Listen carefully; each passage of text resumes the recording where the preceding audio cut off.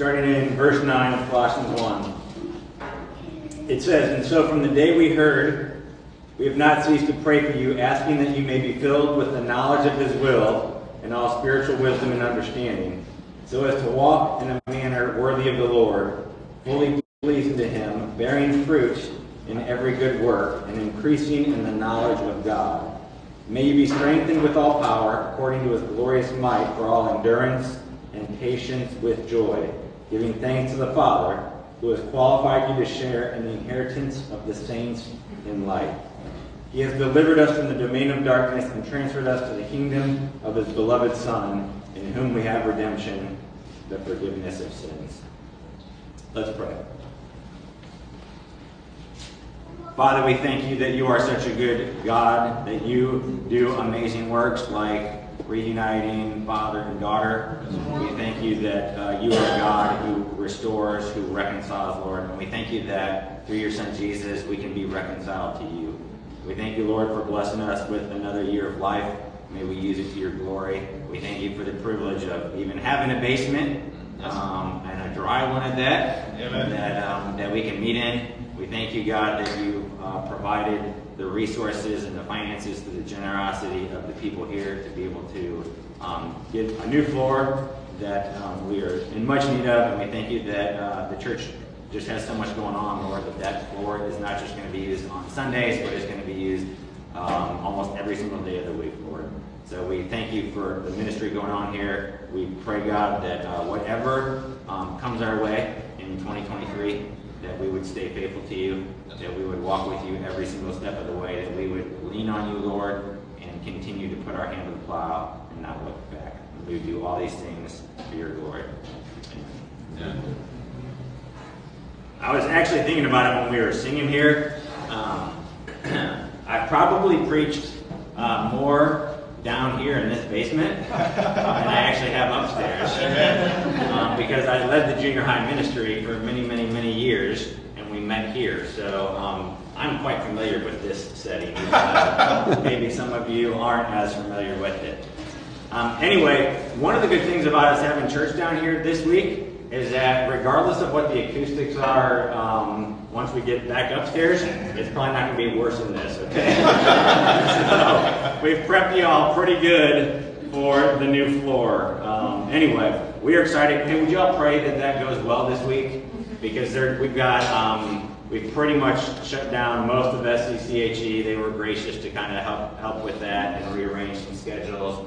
But just that everything would go smoothly, and whatever kind of the color tests they have to do, that just the right color would get chosen, and all that stuff, and the grinding and all that, and that just we would be a witness to the company. They're going to have multiple workers up here working. So anyway, pray that goes smooth and goes well. All right, so we're in Colossians chapter 1, continuing on. Now the first verses 3 through 8 were really an example of a Thanksgiving prayer. And a lot of times when we're looking for ways to pray, one of the go-tos is the Lord's Prayer, which is definitely good, and you can even break that down, phrase by phrase. But there is many examples we have, including 2 here in the first chapter of Colossians, where Paul is praying for a different church, in this case, the Colossian church. So verses 3 through 8 is really an example of a Thanksgiving prayer. So if you're looking for ways to pray, what better than to just simply pray the prayers of Scripture, right? Amen. So that's verses 3 through 8. Now we get to verses 9 through 14, and that's more of an example of what we'll call intercessory prayer, where now he's not just giving thanks for the Colossian church, but he's actually interceding and asking things for the Colossian church. One of the key things that we're going to see through Colossians chapter 1 and 2, and probably really through the whole book, is this keyword knowledge. Keyword knowledge. Now, I'm talking about like I normally do, but if you can't hear me in the back, just like put your thumb up and I'll speak louder, because I want to make sure you all can hear me. But this keyword knowledge, most of the time when you see that word knowledge in the New Testament, it's the Greek word gnosis. All right, gnosis. And the thing is, when we talk about knowledge, there's a real fancy word called epistemology. And it seems like it's probably been around for a long time, but it seems like it came on the scene more and more in the last 15 to 20 years. And it really is just the theory of knowledge. The theory of knowledge. You're like, what does that mean? It's basically, how do we know what we know? How do we know what we know? Most people put it under the category of philosophy, and if you try to read some of it, it's pretty complex and crazy, but if you just wanted to boil it down to one little tiny sentence, how do we know what we know? Rene Descartes, he has the famous cogito ergo sum. Anybody know what that means? I think therefore I am. I think therefore I am, yes. Just knowing that does not make you a Latin scholar, by the way. You need to know much more than just that little phrase. But his whole point was he was thinking about like existence. How can I prove that I exist? And if you kind of read through his first principles, where he kind of lays it out, it really boils down to that's where he got it, to the point of, well, the fact that I'm thinking means that I'm existing. And he kind of takes it a little bit further and even kind of adds a little Latin word before it, dubito, cogito, ergo sum, like I doubt, therefore I think, therefore I am. The fact that I can doubt my existence means I exist. I'm a thinking being of sorts, which gets into the whole idea of how do we know what we know. So there's different ways we can gain knowledge. There's reason, there's experience, there's the senses, there's revelation. But when we get to the scriptures, what Paul's going to be attacking and looking at is this idea of a true knowledge versus a false knowledge. So if you look in Colossians chapter 1 in verse 9, he says, and so from the day we heard, we have not ceased to pray for you, asking. So this is his intercessory prayer. This is what he's interceding before God for the Colossians. This is what he's asking, that you may be filled with the knowledge of his will and all spiritual wisdom and understanding. Now there, that word knowledge is actually a different Greek word. It's still gnosis, but he puts on a little preface before it, a prefix, if you will, epigenosis. Now, usually when Paul uses this word epigenosis as opposed to the normal gnosis, it has the idea of knowledge regarding God the Father, Jesus, and salvation in general. So in other words, it's a knowledge that leads to life. Well, why is this important, and why is he essentially going to spend chapters 1 and 2 dealing with who Jesus is and this concept of a false knowledge versus a true knowledge? It's because what is called Gnosticism was creeping into the Colossian church. It was creeping into the Colossian church. And we can see, an aspect of it in chapter 2, if you look at verse 8. Look what he says in chapter 2, verse 8. See to it that no one takes you captive by philosophy and empty deceit, according to human tradition, according to the elemental spirits of the world, and not according to Christ. So there was this false knowledge, or this Gnosticism that was creeping into the Colossian church that Paul gets word of, and now he's writing to combat it and set the record straight. What is Gnosticism? Well, we're going to look at it a little bit, because the Gnostics, they come along and they say in order to really have knowledge, you have to have this special knowledge or this hidden knowledge. And then you're like, well, how do I get it? And they're like, well, you get the special knowledge through us. Well, that's convenient, right? So to understand Colossians in the backdrop of what's going on, we kind of need a little primer on Gnosticism, like Gnosticism 101. And you'll see it plagued the early church with the Colossians. 1 John deals with it as well.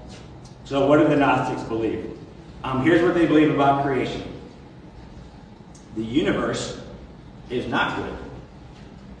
Why isn't the universe not good? Why is the universe not good? Because it was not created by an all-good God. It was actually created by a lesser God, what they would call a demiurge, that fashioned the world in ignorance. One of the Gnostic texts says that the world came about through a mistake.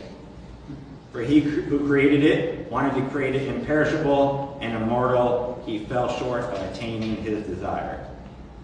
So, in this scenario with the Gnostics, the God of the New Testament and the Old Testament is not like the highest being. He's almost like a demigod, if you wanted, a lesser God that kind of mess things up. The result is this material cosmos plagued with ignorance, pain, decay, death. Like everyone, here's the thing, everyone always tries and has to deal with, why is there suffering in this world? Why is there pain? Why is there death, right? Yeah. Every worldview has to have, or should have, an answer for that. Now, I'd submit to you that the Christian worldview has the best answer. Amen. I mean, it has the best reason for why we're in the mess that we're in. But the Gnostics believed that this demigod, that there was some pre-cosmic disruption in the chain of beings. You know, there's this chain of beings, and this disruption occurs emanating from this unknowable, high, supreme being, which results in this substandard deity, which is what they would say is the God of the New Testament and the Old Testament. And this creator God, he's not the ultimate reality, but he's just a degeneration of the unknown and unknowable fullness of being. And then so what happens with human beings? Human beings, at least some of them, are in the position potentially to transcend their imposed limitations, even if the deck is stacked against them. So locked within the material shell, because the material, the universe isn't good, the physical isn't good, the material isn't good. So locked within our physical bodies, we have this, what they refer to over and over again as a spark. This spark of the highest spiritual reality that the Creator God accidentally infused into humanity. So for Gnosticism, the spirit is good and desirable, and matter is evil and detestable. But because we just have that tiny little spark, with the right knowledge, we can move past our ignorance and come to the true knowledge. Now, how do they view Jesus? They don't see him as a redeemer. They don't really have any aspect of the resurrection. No idea or concept of him dying on the cross for our sins. He is really one who comes with a spiritual message of self-redemption. So he comes, and in this view, Jesus is like a higher level of intermediary beings. They call him eons. And he's not as a sacrifice for sin, but as a revealer. Well, what's he revealing? Well, he's revealing to us this knowledge that we need to free us from our ignorance. So the big sin, if you're a Gnostic, the big sin is the fact that we have ignorance, and we need to be rid of our ignorance. What about salvation? Well, Jesus dispenses this knowledge to us to awaken us from the ignorance that we're trapped in. So the body is a prison, the spirit alone is good, and salvation comes by discovering the kingdom of God within ourselves. In this view of Gnosticism, Jesus is really more like a wise person. He's not our crucified Lord and Savior. He didn't die on the cross for our sins. He wasn't resurrected 3 days later. Salvation comes again from the kingdom of God being discovered within us, our figuring out what this hidden knowledge is and coming out of ignorance. He's more akin to the Gnostics. He's more akin to Buddha or Confucius or Lao Tzu. Jesus' actions in life aren't anywhere near as important as his sayings.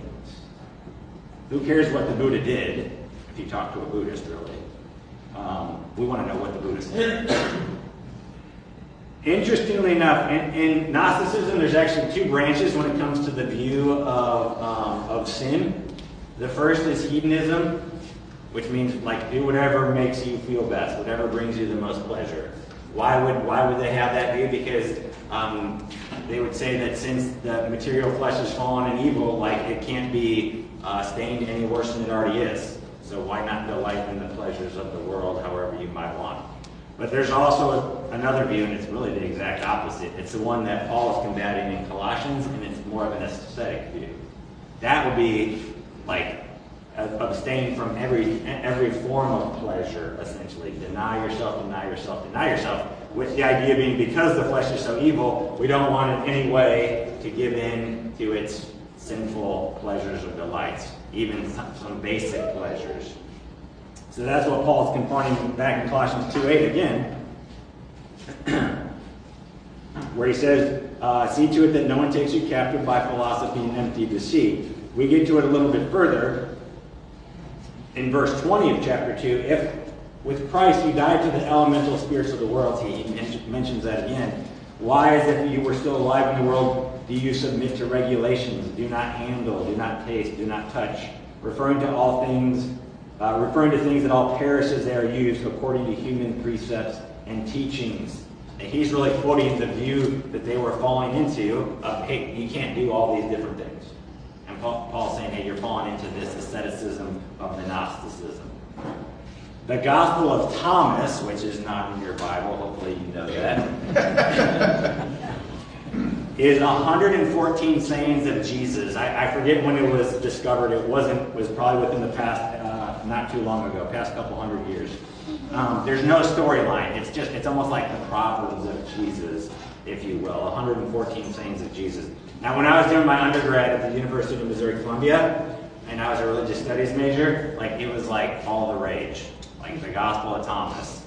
It was like on the scene, and we didn't have to read any book of the New Testament. Even though I was a religious studies major, I was never required to read a single book of the New Testament or a single book of the Old Testament, but we were required to read the Gospel of Thomas, all right, and write papers on it. And at the time, people were claiming this is the earliest writings about Jesus, right? This is the exact record of what he said. Now, people were pushing back at the time. But since then, that theory has pretty much been completely debunked. Most scholars don't give it much credence because they kind of picked and choose from the Gospels. If you read the Gospel of Thomas, you'd scratch your head some, but you'd also see how they kind of copy and pasted from the 4 biblical Gospels. But here's how the Gospel of Thomas begins. These are the secret sayings which the living Jesus spoke, and which Didymus Judas Thomas wrote down. And he said, whoever finds the interpretation of these sayings will not experience death. So notice the emphasis on the secret sayings, right? And then whoever finds the interpretation, whoever has the knowledge, whoever has the understanding will not experience death. So already we see this emphasis on the secret knowledge. Valentinus, he was a Gnostic teacher in the early 2nd century. He said this: Christ is the paraclete, or the helper, or the comforter, is the paraclete from the unknown who reveals the discovery of the self, the divine spark within you. So there's that spark word that you'll see a lot of if you get into studying Gnosticism. So the heart of the human problem for the Gnostics, it's not sin, it's ignorance. Ignorance. So what is needed is knowledge, right? If you're ignorant, what's the remedy for ignorance? It's knowledge, right? But it's not just any knowledge, it's a special knowledge that you need to be free from your ignorance. And with Gnosticism, there's no redemption, there's no repentance, there's no salvation, there's no reconciliation with the Father. It's you personally gaining this knowledge to be free. Now, how could something like this happen so quickly in early Christianity? Well, Gnosticism really was around in various forms before Christianity. There's actually a form of Jewish Gnosticism. There's actually a form of Buddhist Gnosticism. There's actually a form of Hindu Gnosticism. So really, it's like Gnosticism and Christianity kind of just like mixed together. The Gnostics came along and saw an opportunity to mix with the Christianity, and it kind of mixed and blended together, kind of like a syncretism. But here's the other thing. Like the devil loves to mix in error with the authentic. And the devil doesn't mind mixing with Christianity if, at the end of the day, it's no longer Christianity. So yes, you can read the Gospel of Thomas and you can see like elements of truth. And even some of those verses, like I said, are just copy-paste straight from the Gospels. But it's not Christianity. It's not the truth. So the devil, listen, he's fine with you believing in many gods. He's fine with you believing in no God. He's fine with you believing in a false God. If you can have misperceptions and misconceptions about Jesus, Satan's okay with that. Because you'll be worshiping, in all those scenarios, you're not worshiping the one true God, and you're on a path to hell. Satan's okay with that. The devil loves to mix truth and error so as to come up with a concoction full of lies and falsehoods. And I mean, to be truthful, we're happy to help them out sometimes, right? Like sometimes the devil can just take a backseat to the way our flesh likes to act, and we can latch on to whatever idea or concept that we want to. I had a friend when I first got saved. I still have friends, but I had a friend when I first got saved. He always wanted a corner on the market of truth. I didn't see this for many years until I looked back on it, but he always wanted a corner on the market for truth, and he was always looking for that hidden kernel of knowledge that he could have, and then he wanted to be able to share it with others, and then people would think he was super spiritual and on this level above other people because he had this little kernel of knowledge of truth. It took me a while to realize that, but it was whenever there was a new edge, he was right there buying right into it. But looking back, I realized it was really a form of Gnosticism, this knowledge that would free you from your ignorance. Even when the Bible code, if some of y'all remember that, came along, and it was all the rage in some circles for a while. I mean, it was a bunch of hooey. But he was right there, eating it, hook, line, and sinker. And I was just shaking my head, the Bible code was a form of Gnosticism. This hidden knowledge, again, they try to use the scriptures, this hidden knowledge found in the Old Testament that would reveal what God was going to do, right? And it was all this, mathematical equations and all these different things, and it was all a bunch of falseness. So things quickly creep in if we're not on guard for the truth. Yeah. If we're not on guard for falsehood and making sure it doesn't creep in. It gives me a little bit of hope. The fact that it actually started to creep into the early churches, guess what? What does that mean for us? If they had the apostles, if they had the Apostle Paul there, if they had great men of God like Epaphras, does that mean that we can be susceptible as well? Yeah. Yeah, right? So that should be a little bit of a wake-up call for us that any church, anywhere, can be susceptible to falsehood, heresy, untruths coming in its midst. I know a church, this goes back probably 10, 15 years, and they let probably initially unbeknownst to them, they let a false teacher into their midst. And churches generally can be hard up for getting people to serve in different positions, and this person came in and was willing to teach their Sunday school, and he was a gifted teacher, but he was a gifted false teacher. And so he came in teaching false things about the Godhead and about all sorts of different things. And guess what it ended up doing? Because they did not confront it head on, because they didn't deal with it, that church ended up dissolving and it no longer exists. And I would pin it on that one person because it came in and it created a rift and created division. Now, what should the elders of the church have done? What should they have done? Guard. And they should have confronted, they should have guarded, they should have dealt with that situation, dealt with that individual. A little leaven does what? Leavens the whole lump, right? So all it takes is a little bit of falsehood, hidden root, and then it just spreads out, right? You ever put a little drop of food coloring in water? I mean, it's kind of cool to watch, right? A little drop, and just one little drop, and it kind of splashes down, but then you can just see the effect of it move throughout and color the entire water, right? It doesn't take even much to stir it, and it's instantly mixed in, right? The red dye with the pure water, and then it's mixed. So don't underestimate the danger of false teaching. I was coaching Trinity's 14U basketball team yesterday. The head coach had to be somewhere else, so I was coaching the team. Now, how many players do you need to play a basketball game? 5. Guess how many we had? 5, right? Not ideal. So we're there with our 5, and I'm talking with the head coach of the other team before the game.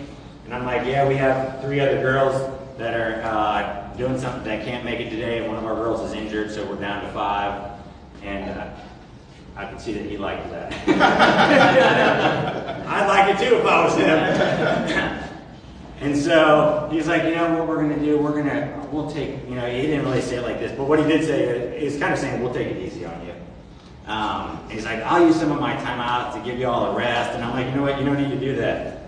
Because I'm thinking to myself, he thinks he's going to like walk all over us. Like he thinks he's going to take it to us. We ended up beating them by double.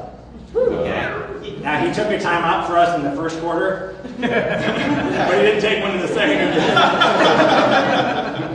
And I don't blame him, and I told him he didn't have to, but everything changes once you're losing the game, right? Here's the thing. Sometimes, because I was texting the head coach, Coach Matt, I was texting him. Sometimes we underestimate our opponent. Yeah. Right? Like he underestimated us.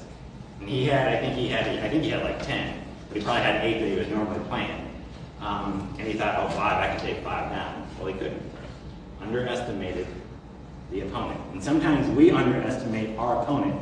Listen, don't underestimate the danger that false teaching can have. Because sometimes people are like, what's the big deal? What's the big deal? Well, distorting the Christian faith is a pretty big deal, right? Yeah. We're talking about people's eternal souls on the line, people being damned to hell for believing falsehood and error and heresy. So it's a very big deal. So don't underestimate our opponent. Our opponent, one, our flesh, is more than willing to deceive us. We are willing to deceive ourselves and believe a whole host of things if we're not walking right with the Lord. But then two, the devil is crafty. He is very crafty. So we need to be on guard. All that to be said, here's the thing. Knowledge is good. Knowledge is good. So Christians aren't opposed to knowledge. Yeah. I mean, in fact, we're very much in support of it, okay? I've got enough degrees behind my name. I'm very much a fan of learning and education. I taught Latin for 20 years in different school settings, so I'm very much a fan of learning and knowledge. If you look at the different thinkers for the last 2,000 years of Christianity, the scientists, the engineers, the philosophers, the theologians, the vast majority were believers. And they weren't just believers in name only. They were legit, solid, strong believers. And a lot of times their pursuit of knowledge in a particular field, they strove for it because they knew that there was a God who had set up an order to his universe, and that if you scratched long enough and dug far enough, like the answers were there. Amen. So they scratched and they dug, and they've given us amazing technology and advancement that we have today, but they were basing it on the fact that there is a God that controls the universe, that rules the world, that he set up an order to the universe, and that he has a divine revelation, but there's also a natural revelation. So knowledge is good. Look at Hosea chapter 4 for a moment.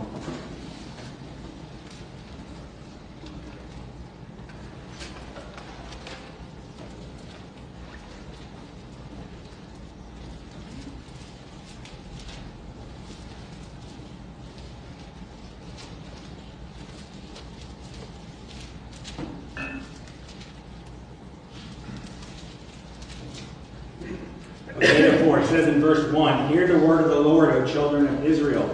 For the Lord has a controversy with the inhabitants of the land. There is no faithfulness or steadfast love, and no knowledge of God in the land.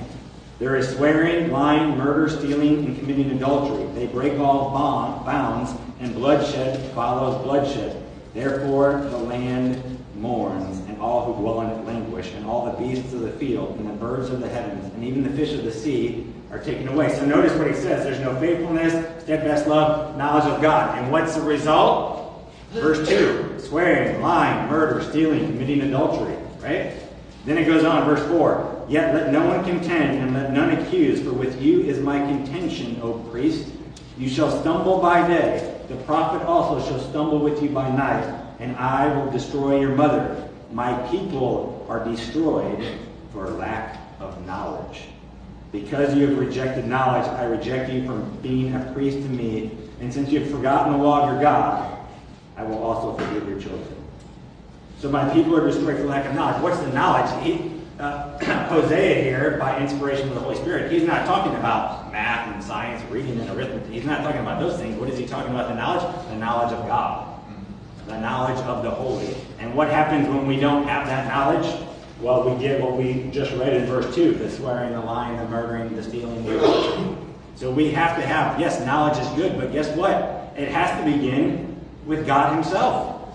We have to have the right knowledge of who God is. If we don't have a knowledge of the holy, then everything else will get off the rails right from the get-go. So we have to know God. We have to know God. Like, not just know him intellectually, but know him. Like, truly know him. Not just be able to, and this is what we did with my undergrad, hundreds of times in the classroom. It's like you put God on the examination table, right? And you kind of slice them and dice them however you want, right? It's like we put ourselves above God. And we try to figure out and say what he is and who he is. No, he is the revealer. He is the one who reveals himself to us. Amen. And then we receive that knowledge and accept it. Okay? And not only do we accept it, like we grab a hold of it. For in him is life. Amen. In him is life. So we have to, all of our knowledge at the root, at the foundation, starts with God himself. And God in his grace and mercy and love reveals himself to us. He is a good God who reveals. So Proverbs 1:7, the fear of the Lord is the beginning of knowledge. It's the beginning of knowledge. So, yeah, you want to walk in a right way before God, you have to know him. You want to walk in knowledge, in true knowledge, guess what? You have to submit yourselves unto God. How does that occur?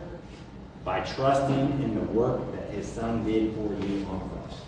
Amen. Jesus himself laying down his life so that you could have life. Yes, we do have a problem. It's not ignorance, it's sin. We have a sin problem. But we have a God who solved the sin problem. Amen. He solved it through his Son Jesus. So because that problem has been solved, guess what? Then the eternal life is offered to each one. The gift of God is offered freely to all who would come and repent. So there's a place for knowledge. I went to one of the early churches I went to when I first got saved. It's a great church. It's still rocking and rolling, and they're doing great things. But one of the things that the pastor would regularly say is, look what an uneducated, like a man like me can become. Like it was almost like a pride in the fact that he wasn't educated. Now, there's probably one or two things, but the message that at least was communicated to me was education was not important. And it was almost like there's a spiritual side of things, and then there's like a knowledge side of things. And as long as you got the spiritual, the knowledge isn't that important. It's almost like it was a false dichotomy, if you will. That's not good. Now, God can do many, many great things. There are many people that don't have initials behind their name or have degrees. Absolutely, 100%, totally true. But having said that, like education and us gaining knowledge is really important. When it's time to build a bridge across the quarter-mile wide river, I want the engineer who has the degrees behind his name and who has the experience and has worked on a couple bridge projects, right? I don't want the guy that stands up and is like, well, I'm not a very educated engineer, but I got a pretty good plan for the river. Okay? Right? And when it's time for me to climb onto the operating table, I don't want the person who's like, I've watched a few videos on YouTube and feel like I think I got the hang of this. No, I want the surgeon who went to medical school, who's done his residency somewhere and who's seen that surgery done, hundreds of times, right? Yeah. The idea with the liberal arts education, like that's what most people when they go to school, they're going for a liberal arts, a Bachelor of Arts, right? Even though you don't even have to take an art class. How does that work, right? Bachelor of Arts, though. But what's the idea behind that? The idea behind a liberal arts education was that word there, liberal, which now means a different thing to us today, right? Liberal, conservative. But originally that word comes from the Latin word free. And what the idea with the Romans was they wanted an education for every free citizen. They wanted them to be a citizenry that was well educated. Why? So that they could be a part of the public discourse and make decisions accordingly, make wise decisions to the best of their ability. They felt that an educated citizenry was the best way to set up a government and to run a society and to rule a country, right? So the Bible affirms knowledge is good, but it has to be a knowledge that is true, righteous, and pure. So, God blessed many of us to get a bachelor's degree or an associate's degree. Many of the classes I took, they weren't true, righteous, and pure. I remember taking a social inequality. This was back in the late 90s, taking a social inequalities class. And all it did was bash me as a white man, right? And all sorts of falsehoods being put out there. In class after class, even my literature class that I took, reading all sorts of junk and nonsense and trash. It was not true, righteous, and pure. And here's the thing. Sometimes we eat from the tree of the knowledge of good and evil, and it's like we pat ourselves on the back for all the knowledge that we've just gained. When it's rubbish that we've gained. Like, you can gain knowledge, but some knowledge just isn't helpful. Like, sometimes I see a term or run across a term, and I can tell that it's probably like some type of sexual innuendo, and I'm like, there's going to be no benefit to me Googling that weird term. Right? I'm going to gain knowledge, but it's going to be eaten from the tree of the knowledge of good and evil. Right? It is not going to benefit me or anybody else. So we got to be careful what kind of knowledge we're eating. And a lot of times what we're doing is we're chewing on the fruit of that Gnostic knowledge. We're chewing on a fruit that is false and baseless and has no benefit whatsoever to us. What the Bible doesn't affirm, what it doesn't affirm is this hidden knowledge or special knowledge. We're going to look a little bit more of it into it next week. Paul even uses a couple of terms that'll be very beneficial to us understanding. But here's the thing, like when we're talking about eating fruit, like let's eat fruit from the tree of life. Yeah. Right? 2 trees in the garden. More knowledge doesn't equal more spirituality. All right, let me say that. More knowledge doesn't equal more spirituality. But here's the thing. Less knowledge doesn't equal more spirituality either. Right? We don't just want knowledge for knowledge's sake. Now, when I first got saved, like I just felt like it was kind of like the Wizard of Oz, where the scene it goes from the black and white to the color. I'm talking. Yeah. She opens the door and everything. That's what I felt like when I got saved. Like it was like looking at the world a completely different way, and it was like beautiful and amazing. Well, guess what? Knowledge for knowledge's sake, that is not beneficial. That's not beneficial. When we are pursuing knowledge, what we're really doing is we are pursuing to know God more. Amen. Even learning about His creation. Like I was astounded. All of a sudden now, even my least favorite classes, like I was like, okay, but geology, at least I'm learning about a God who created this world and how He created it and how He formed it, right? Mm-hmm. And all those different layers of rock that I'm thankful I don't have to know about anymore. He put them there though. Right? Yeah. He formed them, He put them there, and we came up with different fancy names for them that I had to be tested over. But we want to talk about knowledge. It's not knowledge for knowledge's sake. We're aiming for a knowledge of the holy. And if we want to grow spiritually, more knowledge does not equal growing spiritually, but guess what? God uses the knowledge to help us grow. And so then it becomes a question of what's the knowledge that we're going to pursue and what knowledge are we going to ingest to help us grow in our relationship with the Lord. And so it's kind of like the 2 trees, like which one are we going to eat from, right? Tree of life, tree of knowledge of good and evil. Like if we're eating from that bad tree, we're gaining knowledge. There's all sorts of junky knowledge out there, all sorts of crazy different terms people are willing to use. That doesn't help us grow in our relationship with the Lord. But we have like the tree of life on the other side, and that eating from that tree is going to help us grow in our relationship with the Lord. We're gaining knowledge that aids that. So some of these things, it's things that you've heard before, but we need to be reminded of. It's like regular intake of the Word. growing. I was talking with a brother at lunch a while back, and one of the things that we had to do at seminary is you had to take this class, and you read through the Bible in a semester. So like 16 weeks, you had to read through the entire Bible. That's a pretty good pace. But then at the end, you had to take this test over the entire Bible. I know I've mentioned this before, but you had to take this test with the entire Bible, and you had to pass the test. And I'm not just talking like 70%. Like you had to kind of pass it with flying colors. And all it was based on the Bible. Boom, right here. Like if you read this and you knew it, you could pass the test. But there's a lot of info here, right? Yeah. I mean, you think you could come up with 100 questions that would be hard to answer? Oh, yeah. Yeah, right? Okay, well, my seminary did that. I mean, some of them were sort of easy, but some of them were like downright tough, covering all sorts of topics, all sorts of categories. But again, if you knew the word, you could pass the test. Why? Well, kind of makes sense, right? Because it's wise to make sure that the future pastors of America know the Word of God, right? So you don't want to be rolling out guys that don't know it. But regular intake of the Word. Yes, just because you know certain facts about the Word, that doesn't make you more spiritual. But like brothers and sisters, sanctify them in the truth. Jesus tells us in John 17, sanctify them in the truth. Sanctify them in the truth. And then he says this, your word is truth.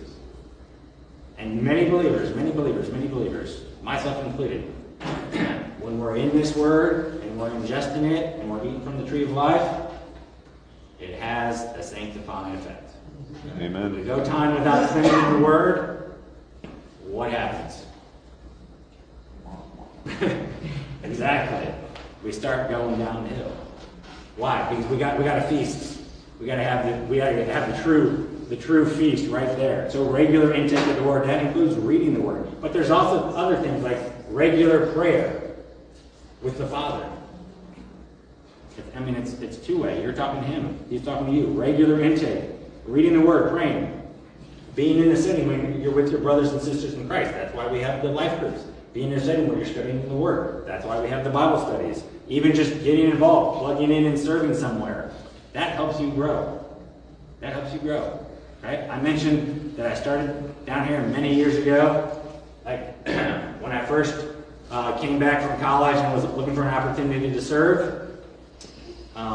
Tim Ward at the time, who was running St. Louis Teens for Christ, he's like, hey, we have a need for the junior high ministry. I was like, the junior high ministry? Like, who do you think I am?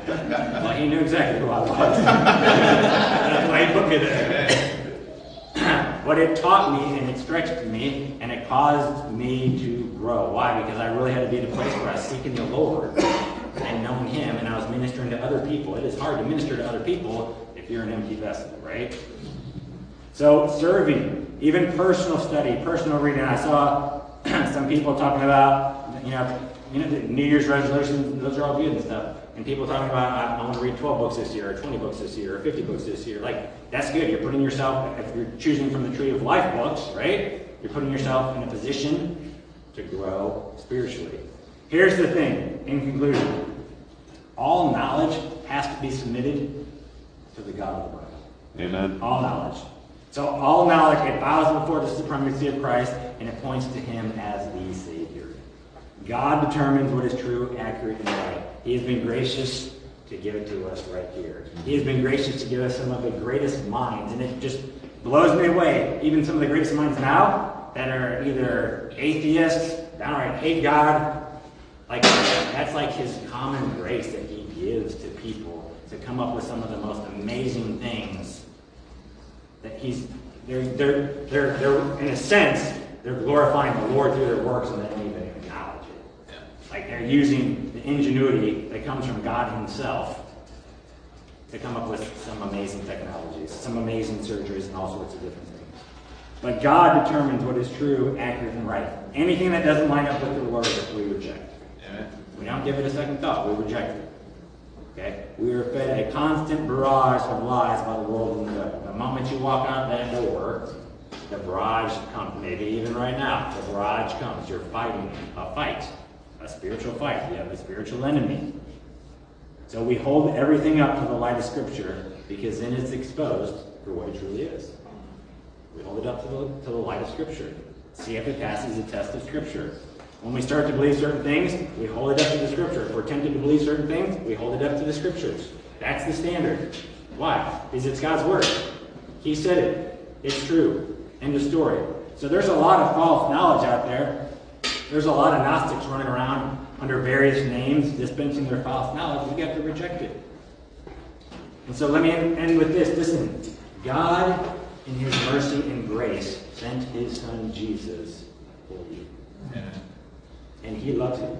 For God so loved the world that He sent His only Son, that whoever believes in Him, whoever believes in Jesus, might not perish. God doesn't want any to perish, it says in Timothy. He wants all to come to a saving faith in Him.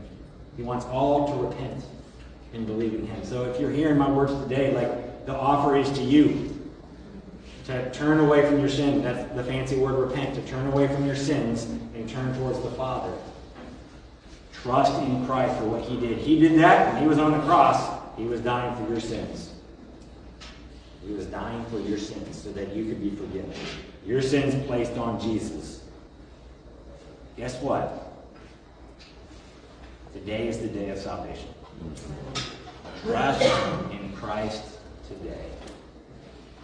Receive the gift of faith by the Holy Spirit. Let God's grace be poured out upon you. The fact that you're even hearing these words, brothers and sisters, the fact you're even hearing these words if you're not saved, is a testimony to God's grace in your life. Amen. That He is letting you have one more opportunity to hear the gospel. Maybe the first time, I don't know. But you're hearing the gospel, you're hearing the good news that Jesus came to save a people for His own. And today, you can become one of His people by trusting in Him. Amen. By seeking Him, by turning away from your sin, by coming and bowing the knee before Him. That's available to everyone here. Let's pray. Father, I do pray for anyone here who might not know You, that right now, Lord, they would trust in You for the forgiveness of sins. They would know that what You did through Your Son, Jesus, was done for them. And they would trust in You. Turn away from whatever else they have in their life to believe in You and what You want them to know. The true knowledge of salvation through Jesus Christ. Lord, give the gift of faith to people today. Let them trust in You. Let them know You. Let them be rejoicing in heaven over people repenting. And Lord, help us as believers, whatever is false and untrue in our lives, to reject. Help us to see it pointed out to us. Remove the blinders. Take down the deception so that we can see it, we can reject it, and we can eat from the right tree, the tree of life. Help us to spit out from the tree of the knowledge of good and evil, the falsehoods we've been chewing on, God. Do this all for Your glory, Lord, we ask. In Jesus' name.